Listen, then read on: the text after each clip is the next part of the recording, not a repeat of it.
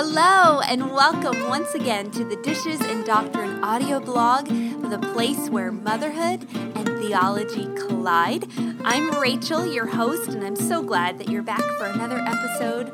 I'm also especially glad because it's a rainy Saturday here in October, and I'm so grateful to my husband who gave me a few minutes to come upstairs by myself, drink some hot tea to try to warm up, and do a little writing and podcasting. And while I was sitting here, I was thinking a little bit about ministry, and my husband is a senior pastor, makes me the pastor's wife, and I find that one of the saddest parts of full-time ministry is the regular bombardment, you could say, of bad news that we receive. Now, most of the time, we're not the first ones to know, but eventually we hear stories of failed marriages, battles with cancer and other diseases, struggles with sin, wayward children.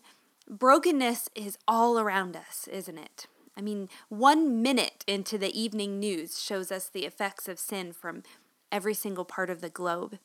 And unfortunately, that bad news doesn't just contain itself to other countries or even other churches. It's readily available in our own living rooms and church pews.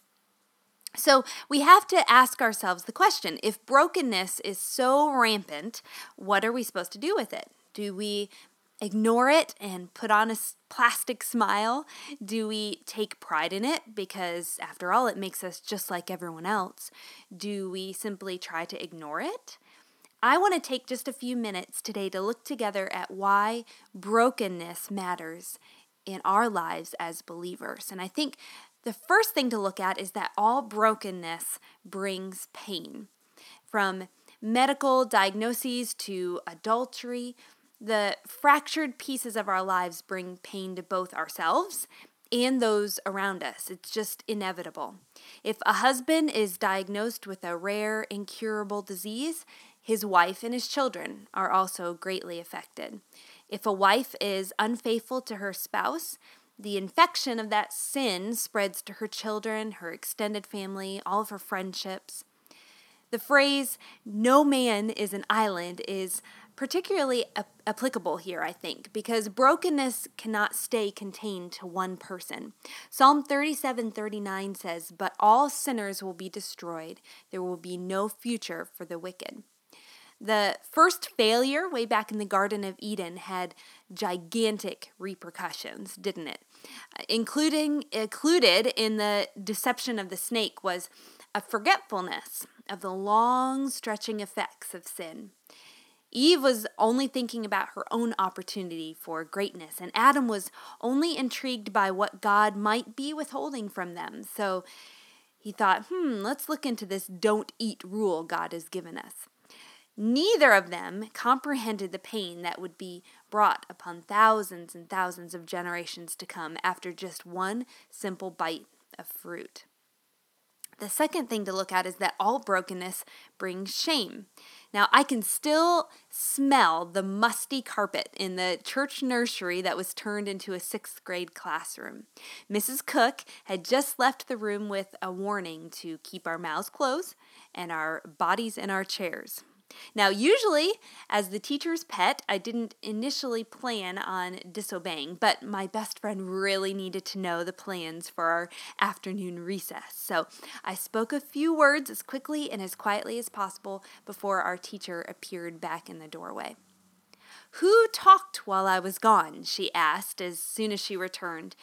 And about a dozen hands sheepishly lifted in the air, which earned them the current classroom consequence. My hand, though, was not one of them.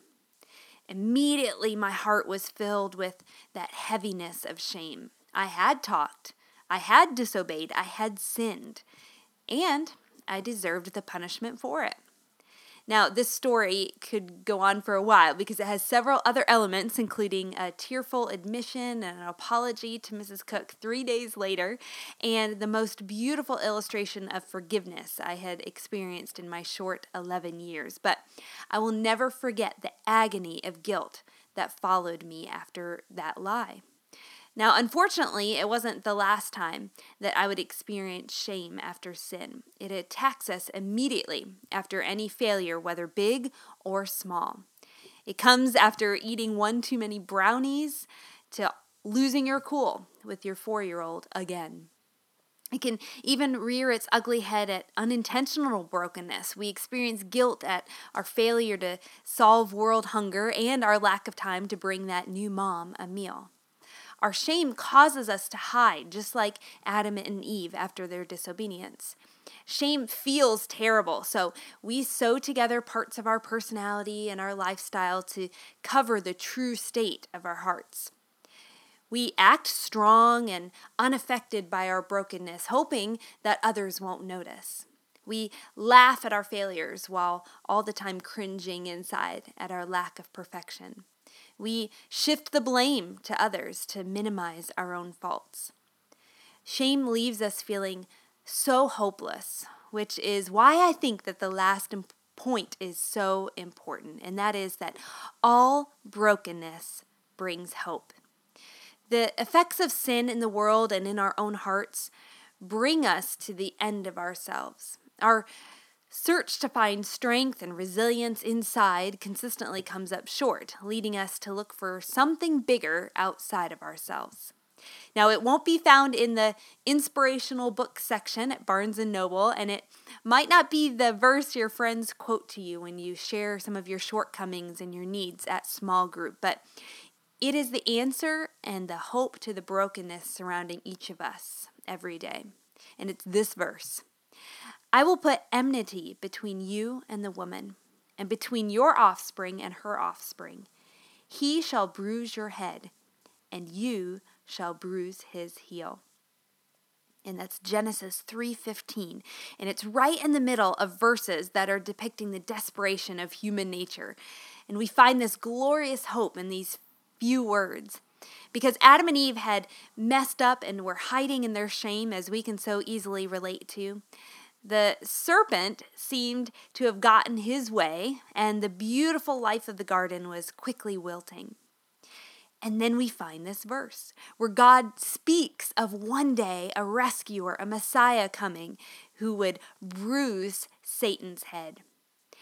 The Gospel Transformation Bible sums up the hope offered in the middle of this fresh brokenness. It says, though the corruptions of sin quickly infect humanity, grace is displayed for Adam's and Eve's descendants, or their offspring or seed. There is a seed despite Adam's and Eve's sin. There is a means to relate to God despite sin. There is protection for a murderer despite sin. There is warning of the corruption of sin and, at the same time, indication of the faithfulness of God to provide the seed for sinners. In other words, there is salvation in the shattered world we experience each day through sickness and sin and corruption. The second Adam, that's Jesus, restores the life that was lost to Satan and offers victory and peace. Now, we will still battle the flesh and its evil effects, but one day we will reign with him as rulers over a once again perfect earth. So because of this hope, I want to encourage you, don't downplay your brokenness. Don't hide behind the facade of independence. Don't wallow in your shame. Instead, rest in his perfection. Hide in Christ's work on your behalf.